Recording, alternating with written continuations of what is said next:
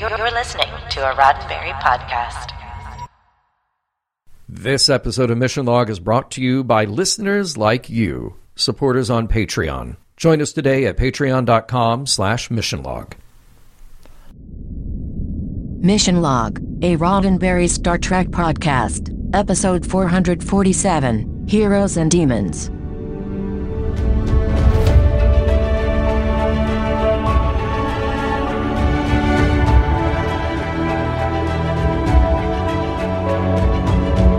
Welcome into another episode of Mission Log, a Roddenberry Star Trek podcast. I'm Norman Lau. And I'm John Champion. Each week on Mission Log, we take a look at each and every episode of Star Trek, hoping to find the morals, meanings, and messages contained therein and see if they withstand the test of time, epic poem stature notwithstanding. This week, Heroes and Demons, the one where patience, bravery, and heroism are tested at every turn. And that's on the part of the viewer. Ooh, boom! We will get back to Heroes and Demons in a moment, just right after Norman tells you how to stay in touch with us. Mission Log is a conversation about Star Trek. Drop us a line at missionlog@roddenberry.com and join us on Twitter and Facebook at MissionLogPod. While you're at it, leave us a review and a rating at Apple Podcasts or your favorite podcast platform. And please remember, your comments could be used on Mission Log or Engage on the Roddenberry YouTube channel. And now, with our bellies full of elk and mead, here's John Champion with this week's trivia. All right, Heroes and Demons was written by Naren Shankar. Think way back to Season 4 of TNG. An aspiring writer had sent a spec script to the show, and it got rejected. But Jerry Taylor liked the writing style enough that she invited this very green writer to come on board as an intern. Naren took the job, and by Season 5, he was sharing an on-screen credit along with Ronald D. Moore for The First Duty, and more episodes followed. Naren even worked as a science editor and script consultant and stayed with TNG until the end. He also penned a couple of episodes at DS9, but this is his only Voyager credit. After Trek, Naren went on to work for J.J. Abrams' Almost Human and Sci-Fi Channel / Amazon's The Expanse. This was directed by Les Landau. Hasn't been too long since we saw Les. He directed Time and Again and Prime Factors, and here he is wrapping up his Season 1 contributions to Voyager. He will be back for more, though. All right. If you were not paying attention during 8th grade English class, let's do a quick dive into Beowulf, the late 10th century Old English epic poem. The story takes place in the 6th century, meaning it was likely a much older story handed down through oral tradition until finally being written down until, the late 10th, early 11th century. That's the version that we most commonly refer to today. The characters and places are very likely malleable blends of myth, total fiction, and a little sprinkling of history here and there.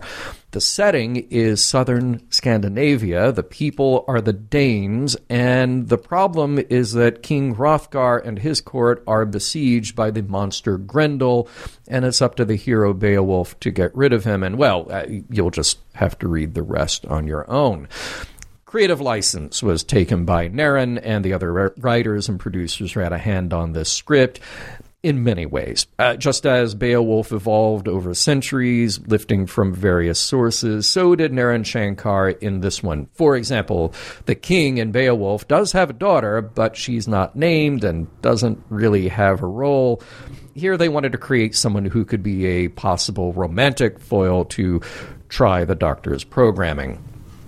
Now, you may have heard of the flying spaghetti monster in your life, maybe not, but in this episode, the CG effect used to portray the alien life form, quote, Grendel, was created by Ronald B. Moore, who affectionately called him the fettuccine monster. All right, let's meet our guest cast. Our 3 featured guest players this week are all on the holodeck, living their best lives on the story of Beowulf. There's King Hrothgar, played by Michael Keenan. You have most certainly seen him before. Think back to those heady days of DS9 when we met the group of genetically altered visitors who were under Dr. Bashir's care, starting in statistical probabilities. Michael played Patrick from that group. Before that, though, we caught him on the Scottish theme park planet in Sub Rosa, where he played Maturin, the governor. There's a lot more to his career than Star Trek, though. He got his start on TV in the early 70s, and while he was bouncing around most of his career in guest appearances, everything from Dallas to Remington Steele to a recurring gig on Picket Fences, he was also working a lot on stage. Unferth, the king's somewhat defensive courtier, is played by Christopher Neame. Now, he has shown up in so many sci-fi and fantasy projects, it's hard to keep track. He turns up on Sliders, the British cult classic Blake 7. He's a voice in a couple of Star Wars video games, and he was even in Timothy Dalton's second outing as Bond in License to Kill. His big break, though, came in the Hammer horror classic, classic might be using the term loosely, Dracula AD 1972, in which he was Dracula's valet and got to spend some quality time on screen with the great Christopher Lee himself. That, by the way, is preceded by the considerably less auspicious 1971 Hammer film, Lust for a Vampire. This is Christopher's first Trek appearance, and he will be back for 2 more on Enterprise. Finally, Freya is played by Marjorie Monaghan, definitely not her first or last rodeo in TV science fiction. You've seen Marjorie early in her career on Quantum Leap, and then if you blinked, you might have missed her as a series regular on Space Rangers. They only had 6 episodes total, only one of which aired in the U.S. Later on, though, Marjorie had a recurring role on Babylon 5, and then she appears in another Gene Roddenberry concept, Andromeda, in a 2-parter episode, and while her on-screen credits largely stop in the mid-2000s, it's an interesting footnote to know that she was in the running to play T'Pol on Enterprise. I forget. Is Heroes and Demons the one where Tom Hanks loses his grip on reality? I brought my 20-sided dice just in case.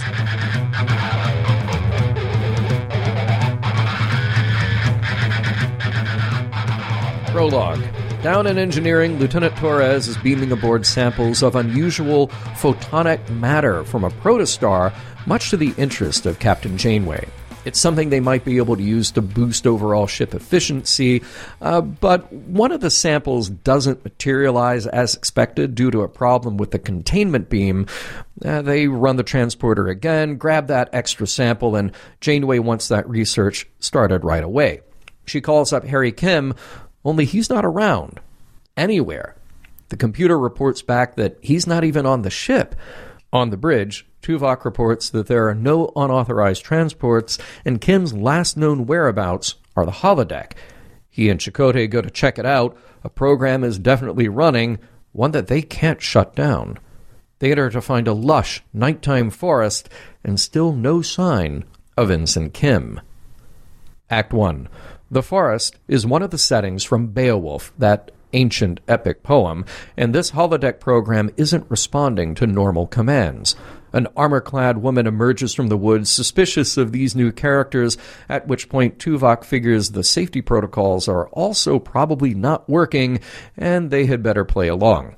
The woman is Freya, daughter of King Hrothgar, and she wants to know if these 2 guys are Beowulf's kinsmen.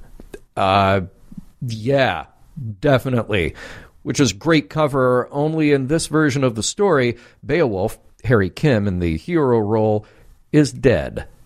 Freya takes these 2 strangers to meet her father, and heck yeah, he's got quite the mead hall going on, but he's shaken by the fate of Beowulf, defeated by Grendel, just like his own warriors were. The strangers, Chakotay and Tuvok, don't exactly win over Hrothgar's right hand, Unferth, but the king lets them test their mettle. They can stand sentry and face Grendel themselves, if that's really what they want to do. When the hall is cleared, the 2 report back to Janeway what they've learned, that the holodeck is on the fritz, and it may have killed Harry. They'll scan everything and send their findings back to the bridge. If they can shut the system down, they would at least be able to determine if Kim's body is in there somewhere. As the scans come in, Janeway and B'Elanna are able to come up with a possible culprit, the photonic matter that they were beaming on board. some of it leaked out from the transporter when the confinement beam went wonky. It's been messing with other ship systems, too. It appears that the normal holodeck procedure, converting energy into matter for fun and games, has operated in reverse, converting Harry Kim into energy, or at least that's what Tuvok proposes. He and Chakotay will be able to find out soon enough, since Grendel is starting to push through the door, all light beams and otherworldly shrieking. The two scan the appearance of the beast, and then, before anyone can beam them out safely, they are gone. Act 2. That photonic leak did indeed mess up the holodeck systems, so why not fight holography with holography? The EMH doctor is as good a choice as anyone to interact, he can't be hurt after all, with the Beowulf simulation and determine if the patterns of Kim, Tuvok, and Chakotay are somehow still in there and accessible. He'll download all he needs to know about Beowulf, but Cass notices that he's a bit nervous about this mission that the captain has assigned. It is, after all, far outside his usual programming. Once in the simulation, and seeing a forest for the very first time, the doctor finds the tricorder beamed in before him, and he is quickly greeted, as were the others, by Freya. He says he's looking for Grendel, which of course to her means he's a warrior, and when asked for a name, he says he's Dr. Schweitzer. Freya introduces Schweitzer to the court, but at this point, they've all had enough of the failed heroes who have come before him. Unferth even challenges him with his sword, but when it passes right through the EMH with no wound whatsoever, the people think they have a new champion at hand. Act 3. Over dinner and stories, the doctor, Schweitzer, has ingratiated himself to King Hrothgar, who is hopeful that this is the one who will rid them of Grendel. Unferth is suspicious. Later at night, Freya has a more personal conversation with Schweitzer. She's concerned that her people don't seem to truly grasp the situation at hand. They don't speak of it. They keep dying, and she feels alone in her concerns, a feeling the doctor can relate to.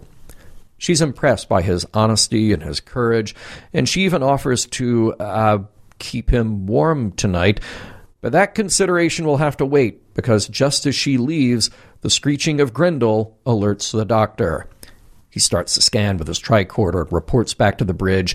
It's a huge mass of photonic energy, and what looks like a tentacle of some sort reaches out toward him and wraps itself around his right arm. When the doctor quickly calls to be transferred out of there and back to sickbay, Tom Paris has him, but minus his arm. Act 4. Don't worry, he's just a hologram. The doc has a new arm. But his temporary sacrifice was good for the data-gathering mission at hand. Sorry, pun intended. Grendel, the beast of photonic energy, has some synaptic patterns floating around in it. Torres and Perez then go take a look at the other sample they still have in engineering and detect a similar thing there, a pattern that indicates some kind of neural net. But the more they study it, the sample breaks free of the container and flies right into one of the ship's consoles, bouncing from one place to another all over Voyager, even avoiding the force fields Torres and Kim try to use to capture it. They and Janeway from the bridge have the same realization. These photonic energy masses are, indeed, life forms of some kind. As the loose form makes its way closer to the outer hull, Janeway decides to let it go. And on the view screen, they see it fly away, vanishing into a pinpoint of light. Act 5. Whatever it escaped to, a ship of some kind, a home, it was with intent. And it was a photonic lattice that Voyager had a chance to scan. What it revealed was 3 biological life signs. Possibly they're missing crew members. Janeway, Torres, and the doctor agree that they need to reach out to Grendel on the holodeck with the other photonic sample they've captured as a show of goodwill. If they can show that they understand that they wrongly captured one of its life forms, then maybe they can get their crew back. Into the holodeck again, where the doctor, Schweitzer, is happily greeted by Freya again, and not so happily by Unferth. He challenges the doctor, but Freya steps up to defend him and dies in the process by Unferth's dagger. While she lays dying in the doctor's arms, Unferth steals a container with the photonic sample and heads back to the mead hall, then concocts a story about how Schweitzer killed Freya, But the king doesn't buy it. The doctor, mustering up all the bravery he has, and very much stinging from the loss of Freya, threatens Unferth at the end of his sword, but then reminds him that he has taken an oath to do no harm. With that, he takes the container and calls for Grendel, and then makes an exchange. He releases the photonic alien sample and asks for the missing Voyager crew back. The photonic lattice appears in space again, and shortly after, the 3 missing crewmen are rematerialized on the holodeck, Harry Kim having no idea where he was. Then the photonic beings just disappear. In conversation with Captain Janeway, the Doctor reflects on his own experience, thinking that maybe this first contact didn't go so well, but she points out to him that they made contact, communicated, and resolved the incident peacefully. She's going to put in a commendation for him in the ship's logs, and she'd like to do it by name. But the Doctor isn't so sure he wants to keep the name he picked, since the last time he heard it was when Freya died in his arms. Regardless, he has likely not seen his last away mission. The end. Only a tale like that could have been told by one named Champion.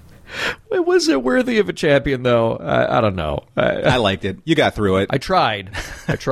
Okay, thank you. Jumping into the observations as we do. Yep. I loved, this is the very beginning before we get into any of this stuff, I really liked those photonic generator containment devices. They looked like, let's take overhead projectors and spice them up a bit.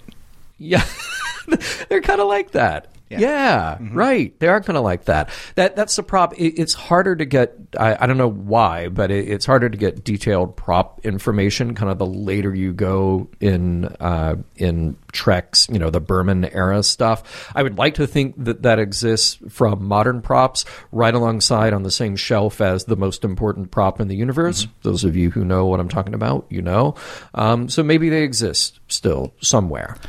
So what do we think of Captain Janeway's experimental do? Because I've always kind of wondered about barbers or hairstylists in the 23rd, 24th century. We have Mr. Mott that cut all of Jean-Luc's one hair. Yeah, right? Mott the barber. Exactly. Yeah. But it's kind of like, I imagine going and getting a new, fresh look, like sitting in a modern version, their modern version of a Flowbee. Just sit down, or maybe let one of those barber chair bulbous hair things that used to be like the dryer. You just put in your credit and say, hey, you know what? I want a flat top today, or I want long hair today, or I want heavy metal hair today. Poof. Yeah. There goes your replicator credit.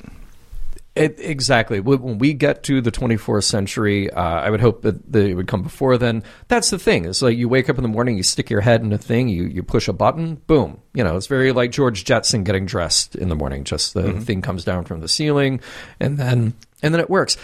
This is one of those weird production things, though, and I feel like it is so... at this time, in particular, specific to the women in lead roles on shows. And you just have to wonder, there is so much time and attention spent on the hair of the lead characters and the lead women in particular. Of course, famously, Gene didn't want a bald captain when they got around to Next Gen, and there's that famous footage of Sir Patrick wearing a piece, which doesn't look bad on him, but you can't picture him any other way other than looking the way he naturally looks, But it's just one of those things that's so strange in TV production where of all the details that get attention, and particularly from higher ups in TV production, that there's there are memos back and forth between producers, we have to change the hair, we have to fix this, we have to fix that, and really?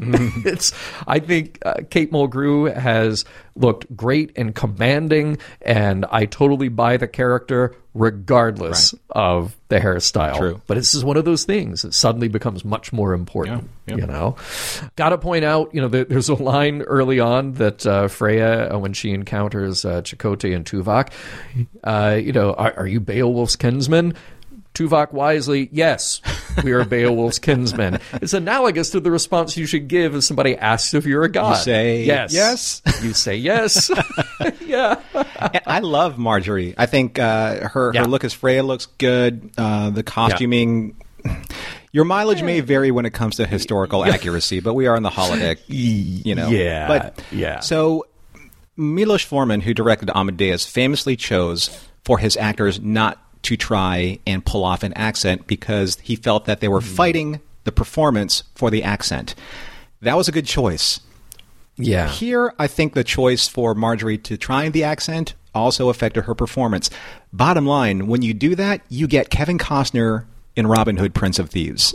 Ooh. Yes. Ooh. All of you grown out there, too. You know what I'm talking about. So, like, I wish that they were just like, no, you know what, forget it. Just don't do the accents at all. It's not a big deal. Yeah. Give us a performance.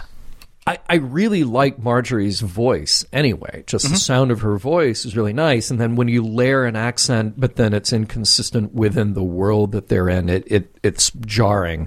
By the same problem, you have like, you know, anytime you have an American or an English language, say World War II film, all the Nazis have British accents. And it's like, well, you know, so this weird choices like that happen all the time. And it's like, no, if they just have their own normal, natural accent, I think we as an audience can buy it. Right, exactly. You know, it was interesting. You know, Janeway's surprise at hearing that Harry Kim may have been killed on the holodeck. Didn't she read any reports from the Enterprise D? Like literally, those safety protocols break down a few times a month. Like it is a death trap at a certain point. Yeah, there should be a sign, like Federation sign, like, you know, enter at own risk. You know, that kind of thing. Right. Yeah. Oh, by the way, like in the LCAR's, I guess, outer display outside of the holodeck when Tuvok was trying to figure out what happened, did you see the 007 that was on the LCAR's display? No, oh, man, I didn't notice that. Yeah, so on the... that's cool. When he was facing the panel on the upper right-hand side where his right hand was, it says 007 in kind of like a lime greenish color. So check that out, folks. That was kind of fun. How did I miss that? Yeah. So not a 47 this time. We got a 007. Nice. Yeah. Also from the same file that Dr. Bashir got his holodeck programs, you know. Exactly. Now, it's funny if that photonic energy that messed up the holodeck also leaked out into other ship systems like the replicators. What the hell was coming out of the replicators? like this gets glossed over in the story. She's like, oh yeah, it's messing with everything, messing with the replicators. Hot banana? Anyone? Why is Neelix all of a sudden serving spaghetti all the time? Right. Exactly. Yeah. I do like the Doctor, you know, computer, access Beowulf, and all annotations and cultural references, and then he sits down at his desk to read it on a monitor again. I know. We got an email about that, you know, but actually, like he is part of the computer, right? But I, like that is the dream idea, though. If you can just say, like, give me all the knowledge about this thing, like that's pretty cool. There was kind of a Matrixy moment before the Matrix became the Matrix in this episode, so I'm going to talk about that later in discussion. Okay. The weird thing was that in the infirmary, you had Janeway, Paris, and Torres all standing atop the Doctor, which made him look smaller, kind of like when his photonic cameras were like malfunctioning and like parallax, when it made him like squattier and shorter. Yep, right. It almost felt like they were purposefully making him look lesser than. And I'm not sure if that was a conscious choice or a subconscious choice, but it just came off like, here is the hero of the story now. You're just not nearly as tall or as important as the three background characters to your foreground character, which I thought was a strange choice. Yeah. It could have been on purpose, or it could have been a happy accident, you know. That's a weird accident, you know. I do love, we always enjoyed pointing out the great one-liners that, say, a Worf would get in DS9 when those moments happen. It's no secret here that clearly this early on in the series, they know that they've got something special with Robert Picardo as the Doctor. And when he starts to get those one-liners, even when he can just kind of throw them away and treat them with sincerity and earnestness, I love Freya saying, your people must value you greatly. And he says, you would think so. Yeah, more on that later. Great line. Yeah. Great line. For sure. Now, when the Doctor chose Schweitzer for his name, of course, my mind immediately went to that waterfall at Disneyland on the Jungle Cruise, named after the famous Doctor, Albert Falls. You know, here's an interesting thing, and I don't know if it's, you know, if if every culture has this ritual, but creating hallucinogenic tea before you're going into battle, is that why people were brave? Because you're literally, you're running into battle, fighting people that are probably bigger than you, fiercer than you, et cetera, et cetera. But just higher than a kite. If you drink enough of this herbal tea, you too will be you will be recorded in the annals of history. Yeah. Oh, that's interesting. That's because you are psychotic at the time. Just saying. By the way, I made a Disneyland reference. Now I have to make a food reference, also tied to Disneyland. I love the doctor sitting there at the big table in the mead hall. I could only think of the giant roasted turkey legs at Disneyland while they all sit around eating those giant cuts of elk. Fun little, this didn't make it the trivia, but fun little thing. That actually was a giant leg of lamb that that Bob was eating, and he said later on, it was delicious, but it was also very salty, and lamb can get kind of greasy, and all things that I love. And apparently they shot that scene first thing in the morning. So he comes in this is great, but okay, how many takes are we going to have to do at, whatever it is, 8 a.m., chowing down on this leg of lamb? Well, perhaps he should have listened to Edition. He could have gotten some vegan lamb. For him. Yeah, see, there you go. Yeah, get him an alternative. Made with the real V, right? So here's an interesting thing. So I always look specifically at weapons and armor when they show up in episodes. There's a scene where Unferth, he duels the Doctor, and after a few clashing of swords, of blades, you can actually see the bend in Unferth's blade as he lowers his weapon. Typically, stunt blades are made out of aluminum, which is very soft. So if they don't reset the blade will have what's called a set in the blade, where it's just bent. Oh, really? Right. So, and the whole thing about the Doctor dropping the blade, guys, historically, swords, they didn't weigh more than 3 pounds. Right. Really? Wait, even if they were that big and made out of steel, they don't really? They're very thin. Okay. Most of the weight is in the pommel, but they're very, very thin because you have to swing those things 10, 15, 20 minutes on end. So think about swinging a 20-pound dumbbell for 20 minutes. Yeah. Okay. Yeah. So you kind of put that in perspective. Speaking of perspective, fire is not the only heat, Lord Schweitzer. You know where I sleep. What? Whoa. Hey, she is coming in there strong, and gotta say, bravo. Bravo, Freya. All I can say is that Marjorie is a trooper in this episode and delivers her lines like a pro, even when they're written like that. Just saying. But you know what? Here's the thing. It's it's an interesting bit of dialogue, but what I liked about the way that scene was shot, she's almost delivering it as she's in the background walking off. Oh, yeah. And it's just... It definitely keeps reinforcing the strength that she has, And I like that that the Doctor is kind of like his whole thrust towards the end of the episode. There's a little bit of revenge, there's anger, but I do like...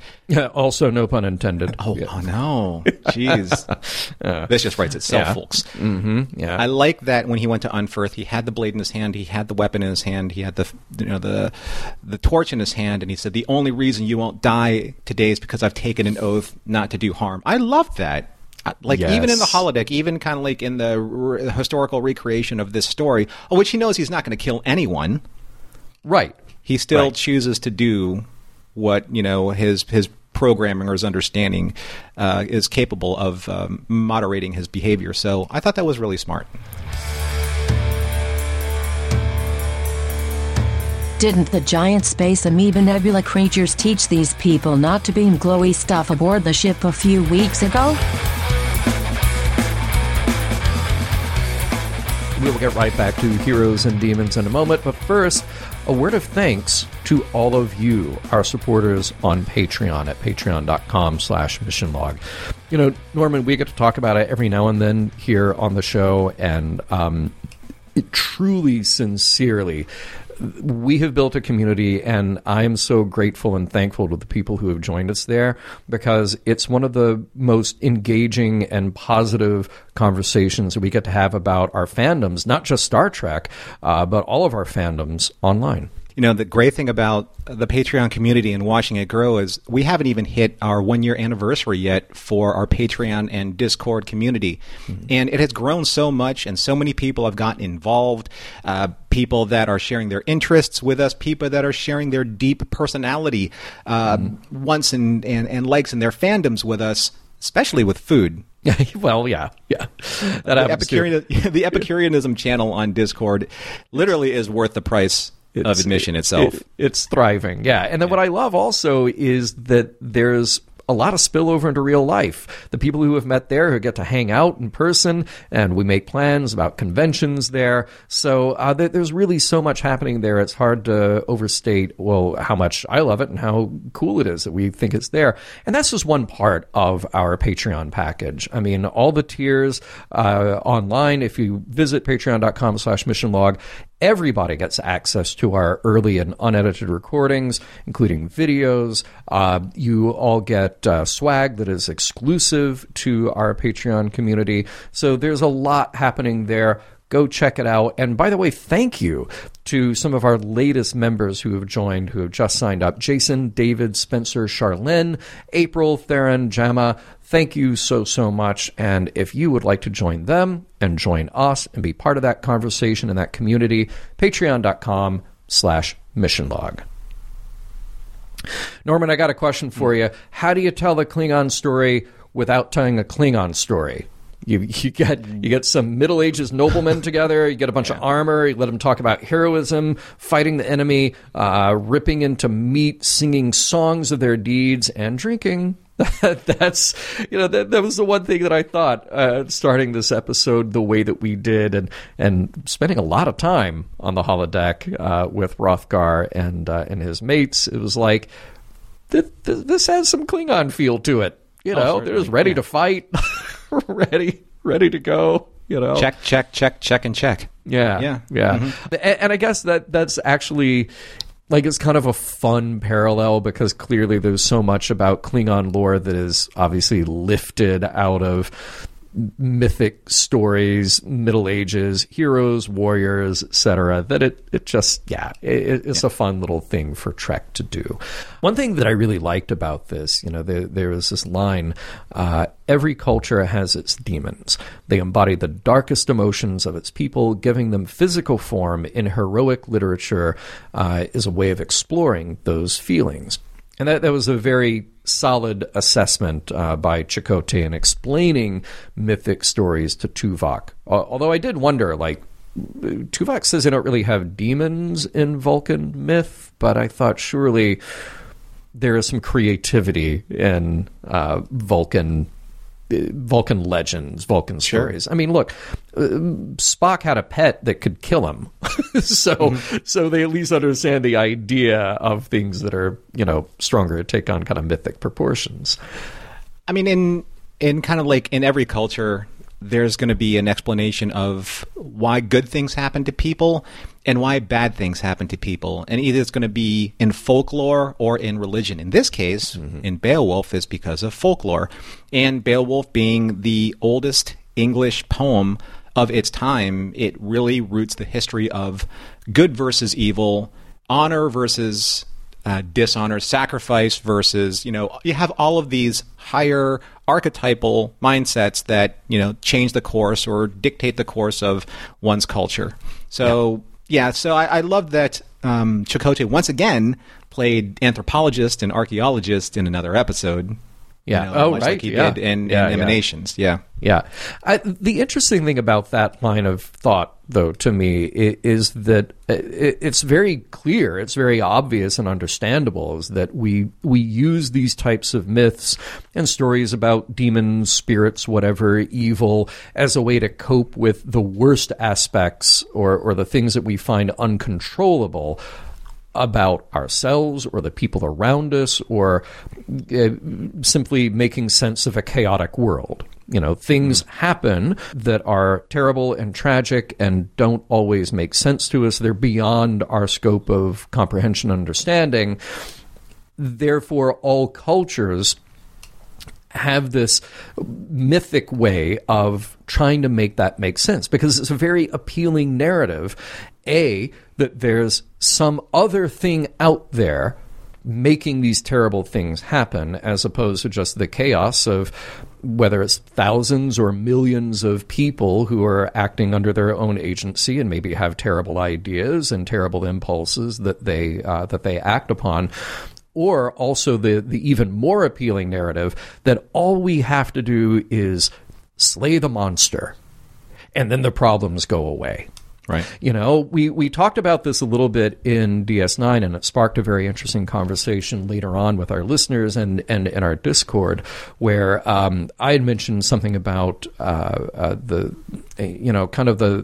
problematic idea of Sisko just looking at Gul Dukat and saying, all I saw was evil. It's just pure evil, And that's a difficult thing to actually say that's what it is, because it takes the onus away from the person or the people who are acting out on these bad impulses, acting out due to whatever it is, bad information, indoctrination, et cetera, et cetera.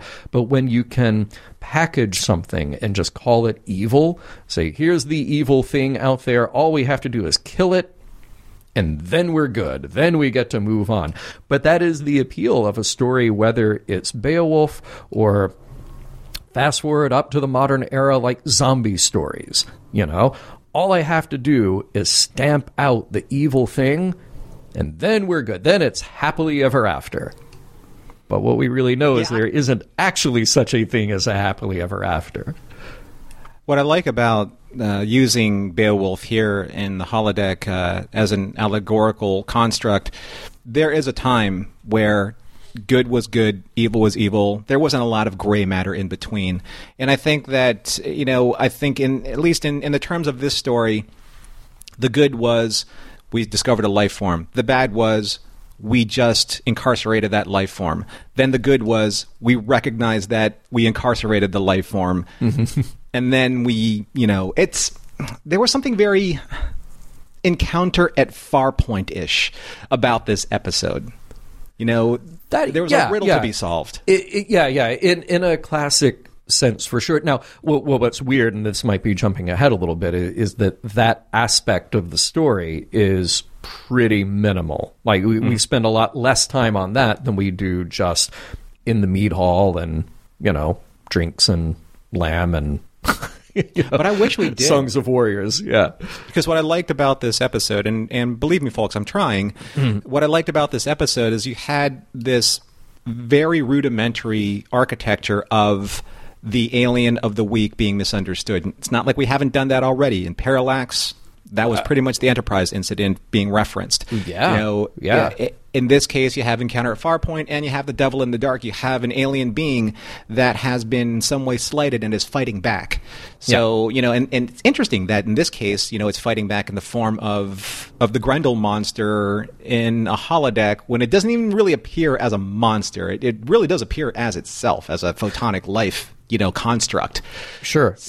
Well, and what's, I guess, what maybe is part of the disconnect of this episode is that what you're describing is this very purely Star Trek thing. Like, we encounter something we don't understand, we may have done wrong, now we have to do right to resolve this, And maybe what's the disconnect for me here is that whether you're talking about it that way, which is Star Trek's spin on the myth, Star Trek's way of saying, oh, but wait, what if the monster is a thing to be understood, which I think is great.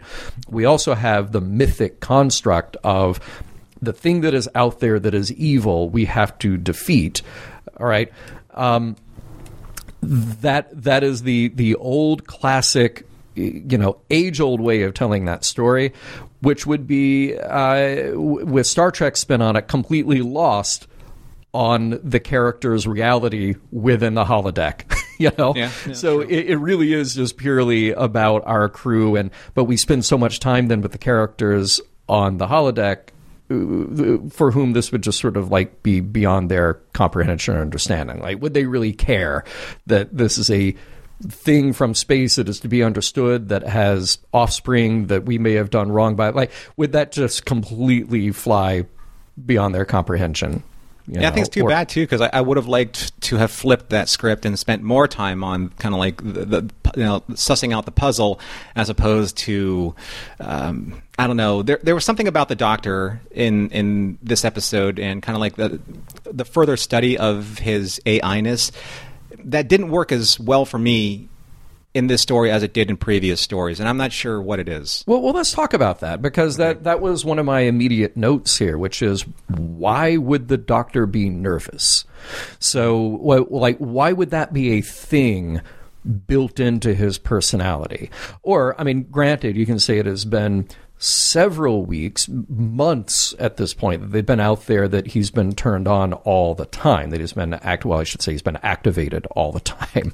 So there may be things that have kind of developed and evolved in his personality, but even if it's there, even if nervousness is something is it something that could be shut off? Is it a part? The Doctor keeps gaining all these pieces of autonomy that he could activate or deactivate himself. He can clearly, download. He can access whatever information he wants. So, could he realize or understand, hey, this is something that I'm walking into, that I need to be armed with information, but I should also maybe be able to tamp down any impulses that might stop me from being able to accomplish my mission. And for that point, what about the romantic aspect here? He's caught a bit off guard by Freya, but it's also not lost on him what's at stake here, and you buy it as the audience that he's got some feelings for her. Here's the interesting thing about the Doctor up to this point. There was a reference that he kind of cast a little bit of shade towards Tuvok. I think it was an ex post facto, saying that I know everything there is to know about mind melds because I have the entire database of mind melds ever since the beginning of the first mind meld, because that's in my library. He is the walking computer in holographic form as Schweitzer, right? So when anyone asks him to do something like brush up on the story or try and learn this, like, what does he have to do aside from blink to download hundreds of thousands of volumes of information? Sure. Instead of, say, here's another line that I thought was weird. It's like, I spent, 74 hours like working on a problem. Like, you're not working on a problem. You are processing information. You're crunching numbers. Yeah. Like, there's a weird disconnect in this episode of who the Doctor is, the construct of his hologram, the emotional state and well-being of him, balancing out the level of, I guess, discomfort or confidence that he doesn't, that he's trying to overcome, underconfidence, and then falling in love with his character Freya to the point where he like enrages himself and almost kills, Unferth.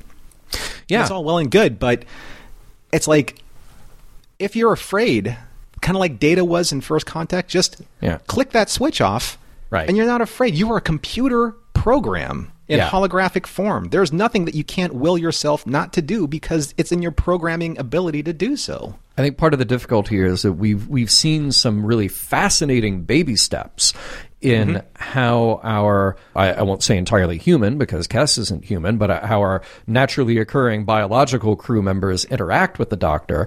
And we've seen these very interesting little baby steps on how he develops and how we go, oh, maybe he is more than just his programming, or maybe that programming has greater flexibility in it than we could ever imagine. So we start to do that. But then you arrive at an episode like this where it's suddenly, wow, there's all these emotional layers and all these things that the Doctor seemingly can turn on and off, but why does he or doesn't he turn those things on and off? Perfect example, the scene where Unferth challenges him with the sword. Mentioned it, well, you said the sword would weigh no more than 3 pounds, which is interesting. And anyway, that is exactly the piece of information that the Doctor would have, could have, should have downloaded into his database before walking in there. Oh, right. A sword at this time would have looked like this. It would have weighed this. He would have wielded it like this. Here's how you would work with it. And then he would be practically unbeatable in that holodeck simulation. You would think. But then if the payoff is just that the sword gets to slice through him, is it a better payoff that he doesn't know how to use the sword at first, or he uses it, he continues to be able to use it, he would be able to beat Unferth, but because he isn't going to harm anyone, then his next best strategy is say, look, we can do this all day. Slice your sword right through me, you're not going to win.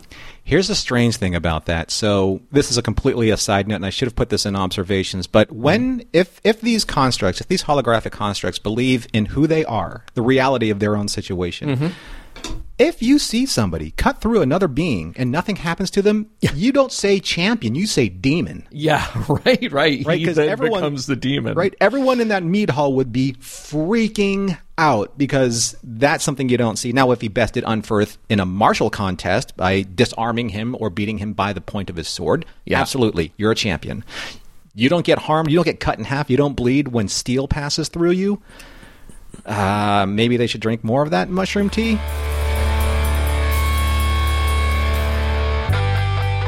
First Dixon Hill, now Beowulf.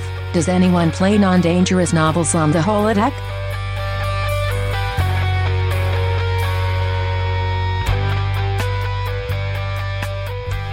Well, the candlelight is flickering low. We've polished off the meat, and it's just lamb and elk bones as far as you can see on the table. And that means we've arrived at the end of our discussion of Heroes and Demons, the retelling of the Beowulf epic in Star Trek holodeck form. And now we get to kick it around a little more, decide if we feel like the episode holds up, and whether or not the episode holds up. Are there morals, meanings, messages, anything that we learned that we're going to take home with us after discussion? So, Norman, let's start off with you, and let's kick around a little bit whether or not we feel like the episode holds up. Well, I want to address something about the episode, how I watched it, and how presentation is critical just to enjoy an episode. So I watched it first when I was in San Diego visiting. Char, my friend Char, and you've heard her on the show before, she picked me up. We went to go get something to eat. We went back to her place. We watched this episode streaming on Paramount Plus, and it was absolute visual garbage. I'm not going to pull a punch here. It was terrible. Wow. It was so bad, it was almost unwatchable. Yeah. You know, you were seeing staggering in straight seam lines on people's bodies, on their shoulders. The Voyager itself going through like a sunburst looked like it was built out of Legos. Like the staggering on the interlaced quality and the compression was beyond... It was beyond terrible. I wouldn't recommend that to anybody. But because of that, we didn't pay attention to the story proper because it was so bad. We needed to entertain ourselves while watching it. Now, doing what we do here for Mission Log, doing our due diligence, I watched it when I got back home, put in my DVD, completely different viewing experience. So I was allowed to actually focus on the quality or lack thereof of the episode.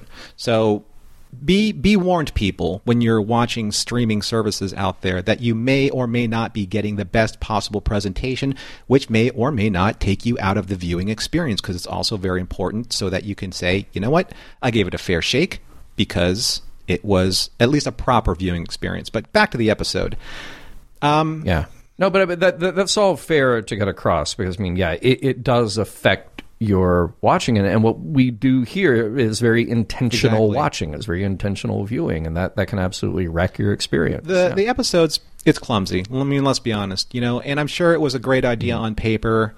If I had to like make a one-line summary, it was medieval times meets Star Trek, but that's a trope that we've seen many, many, many times. I think the biggest issue for me, at least with this episode, is it doesn't commit to the Anglo-Saxon historical gravitas of a Beowulf. When you bring in something like Beowulf, you bring it in for the name because, again, it's historically very it's a very well-known historical poem in history, not in English history, per se.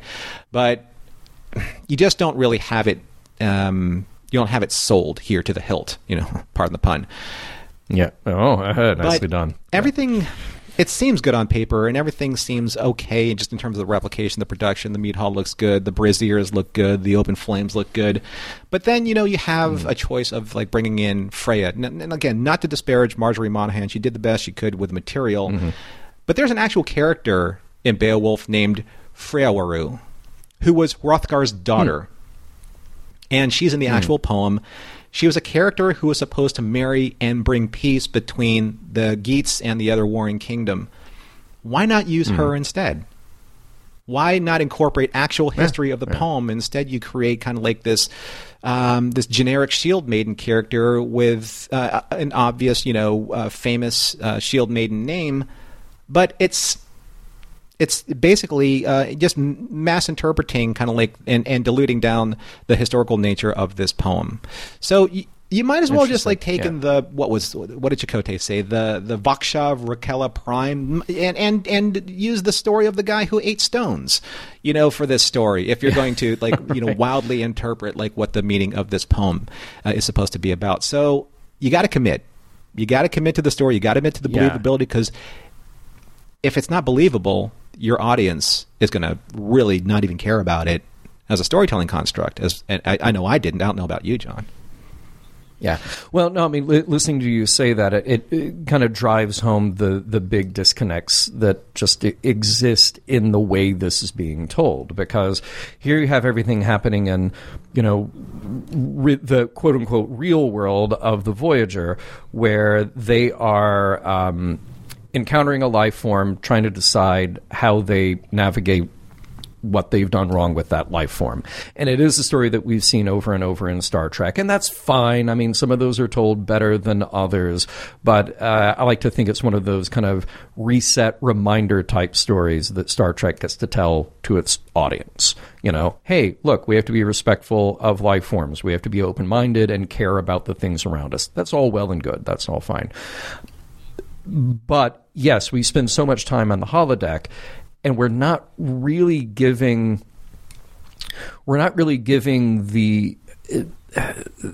weight or the interest or the importance of the myth to that story. It's just a setting at that point. And the fact that there's a little bit of lip service paid to, oh yeah, myths are important, and here's what demons represent in myths, and then we move on, but there's literally like nothing learned from that. Because again, the holodeck characters don't learn, they just act out what is in the story, or react to the human players in the story. So there's not really a lot of meat on the bone when it comes to that part of the story either. I think myths are interesting to pick apart for the importance that they had for the people who originated them and passed those down traditionally, but they're also interesting to pick apart from a modern perspective and go, well, what are they really saying with that myth? And do those lessons still hold up to scrutiny? Do they stand the test of time? Do they have their own morals, meanings, messages that are important and worthwhile? And we didn't get there with Beowulf. It just became a setting because, well, we haven't done that on the holodeck yet. Now, I will admit that my first viewing of this episode left me just completely cold. I had no interest, no buy-in to the drama, just nothing. Subsequent viewings were a little better, a little more productive, and I felt like everyone was giving it their all. I mean, you mentioned like Marjorie, she's great, but the material just isn't really there. The story of Beowulf in particular is just one that didn't really hold my interest as a setting here. And then the story overall that we're telling in this episode of Voyager, because again, Star Trek has done it before, sometimes better, sometimes worse, that also didn't really hold my interest. There is just a big disconnect from everything happening. And as I mentioned in the last segment, I feel like we've moved things along at a really weird pace for the Doctor. For better or for worse, but I think here mostly for worse. What's interesting about him is seeing that character grow before our eyes and develop before our eyes, and then just suddenly he is this reluctant hero with all these layers because tech to tech. Not because we saw really the learning plus one process. For you. And yeah, well, right. Thank you. And look, and Bob is great. There is no question about it. But I also feel like in this episode, part of the problem is it's holodeck interacting with holodeck, or a holographic character, a unique holographic character interacting with holodeck characters. And honestly, that just feels a bit cartoonish at a certain point. Not that we should be too, carbon-centric here and only put the weight of importance on our naturally occurring biological characters. But that really was the interesting part of how far we've developed the Doctor. It's all the stuff where Janeway has that moment of inspiration going from, well, he's just a machine. We can unplug him. We can reboot him, and that'll be fine. He doesn't have the same rights as everybody else on board. And Kes going like, no, you need to rethink that. Here's how you should rethink that. That's the interesting stuff. And I just feel like here it went off into a totally different direction, and I didn't feel like we earned those moments with the Doctor. Now, look, all of that said, everybody listening to me, your mileage may vary. And that is totally fine. I was very surprised to read after I wrote my notes that a lot of people on the Voyager production crew really liked this episode and they really feel great about it. And look, good for them. I think this early in season 1 of the show, though, I'm still feeling a bit ping-pong between stories that have consequence and the ones that don't, or at least the ones that address Voyager's very unique situation. I will give them this, one of the strongest moments at the end, it does stand out. At the end, Janeway and the Doctor get to talk about the ideas in what just happened. The first contact, the unique variables in every situation. It's a strong scene because it's one of the first times that Janeway doesn't address the Doctor merely based on his functional capacity or just navigating his existence. Like, they're having a real conversation, and it's a learning moment. So that was cool. That was very good. So it's one of those episodes where every body is good, but then I have to ask about the story. Why? Like, why are we telling the story? Why are we telling it now? Are there things that we're supposed to learn from it? Oh, look, there's a transition. Maybe, maybe not. So are there? Tell me. So we've referenced the Doctor in Voyager as being that quote-unquote traditional Star Trek character, the outsider of humanity looking in, so that we can find the empathy of that character and understand what that person would feel like or react to certain situations in the real world. I don't think that that's lost on us with a holographic Doctor, but you have to ask yourself, like in so many different examples, what does it take or how long does it take to overcome feeling marginalized the way that the Doctor feels? The problems of this episode notwithstanding, I really do think that if you follow kind of like a connect the dots type of scenario, you have a few examples that really paint a good picture of how the Doctor hasn't overcome certain things, even if he's been given the confidence and the credibility that he deserves from various members of the crew. So at the very beginning of the episode, Kes tries to encourage him to pick a name because it gives him a little bit more agency as a Starfleet officer. But he already has been. He's been given that agency by Janeway, by being have governance over his own program. So many of the other crew members also have respected him in certain rights. Kes certainly has. So why is the self-doubt lingering in this case when he's given the opportunity to go on an away mission? But I think that, and I mentioned this before when you mentioned it in observations, I think that a telling line, at least in the way that the Doctor still values himself or how he believes others value him. When Freya says, your people must value you greatly, the Doctor says, you would think so. How has he not been given enough confidence in the last few episodes or since he's been turned on by his other crewmen to not feel that he is, that he hasn't risen above a certain level of status or a certain level of agency or responsibility as the EMH, as the Doctor, to where he still thinks he's underappreciated? I don't want to derail you, and I don't want to jump to my conclusions here, but let me ask you this, and this is kind of a rhetorical thing maybe our audience can chime in on. Are those rights something that needs to be given to the Doctor, or is this something that he can assert and adopt on his own, or is it a combination of the two? Because, yeah, he may feel he may feel less than, he may feel disrespected by that line, which is funny but also insightful. You would think so.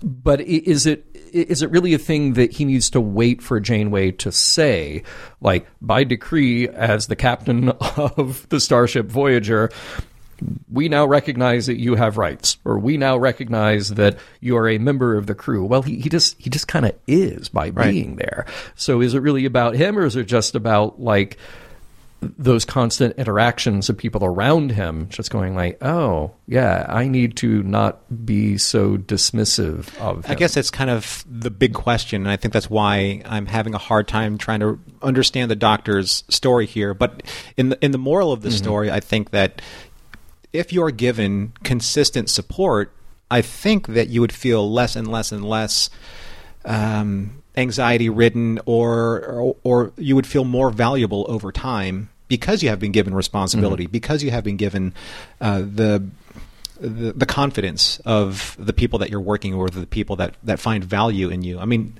one of the last examples is when Freya asks the Doctor, do you know what it is to be alone among many and unable to speak your fears? And the EMH says, or the Doctor says, I think I do. And she asks, how do you survive? And he says, I'm still learning how. So it's a really interesting juxtaposition here of him saying that he's learning as opposed to what he can download immediately in terms of knowledge. So what is the program? Is his program still learning and evolving, or all does he have to do is kind of like what Neo did, plug into an information source and, like, here is confidence. Now you have it, right? As opposed to here is confidence because you've earned it. And I think it's an interesting way of looking at a character, but if they don't handle it right, then you don't really believe in the Doctor's struggle, because all of a sudden he has to say, who's the most confident person in the history of ever?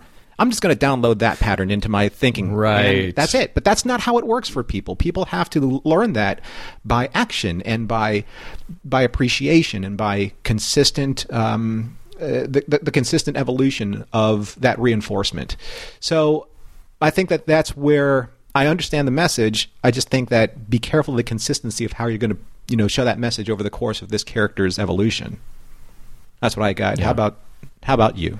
Yeah. I get that. Yeah. Well, I mean, look, I already mentioned one lesson, and is it really a lesson, or is it just kind of like a Star Trek trope that I think is valid and worthwhile and worth repeating, which is that very obvious thing of, scientific discovery and treating new life with curiosity and respect and some gentleness. Nothing wrong at all with that and with repeating it, but it's almost like a minor point in this story. It happens, but we don't really dwell on it, and it's probably not the main takeaway here. So what I do feel like is the interesting thing to explore, which you've already hit on very, very nicely with those examples of the Doctor's growth here, and really asking, where does that growth come from? Is it just a thing that he can go get, he can go download? Is it a certain kind of experience? Or, as I asked, like, is it something that we have to sort of wait to be given to him? And at what point does it really count, or does it really register for him? So we have this example in this story of the Doctor growing beyond his original programming, in places, in ways. And if the Doctor here is in any way a stand-in for humans finding their way, we have the same ability. Given encouragement and the right opportunity and a bit of knowledge, we can grow beyond our programming. So if Data on TNG was like Pinocchio, always hoping to be a real boy at the end of the day, and the Doctor is more like maybe the Cowardly Lion from The Wizard of Oz. He wants to have courage, not to mention a heart, like the Tin Man, maybe. And all the connection and the friendship and the sense of purpose that those things can nurture. But maybe what he doesn't know, just like from The Wizard of Oz, is that he had them all along. Mission Log is produced by Roddenberry Entertainment. If you would like to support us directly, you can do so at patreon.com/missionlog for early access to shows and the Mission Log Discord. Our website is missionlogpodcast.com, And for more Star Trek news and discussion, visit trekmovie.com. On the next mission log, cathexis.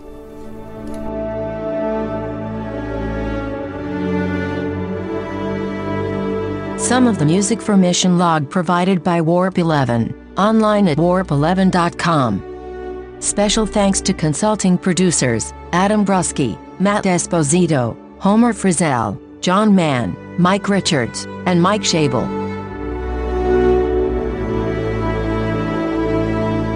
I brought my 20-sided dice for nothing, didn't I? Oh well, back into the bag of holding they go.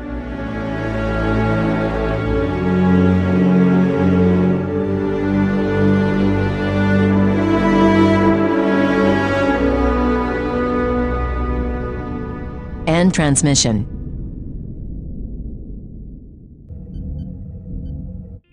This is a Roddenberry podcast.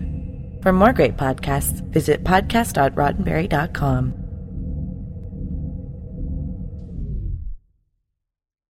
If you own a vehicle with less than 200,000 miles and have an auto warranty about to expire or no warranty coverage at all, listen up. CarShield has a low-cost month-to-month vehicle protection plan that covers more parts than ever. Visit carshield.com/audio to find out how you could pay almost nothing for covered auto repairs. Drivers who activate this vehicle protection today will also receive free roadside assistance, free towing, and car rental options at no additional cost. Get your free quote today at carshield.com/audio. That's carshield.com/audio.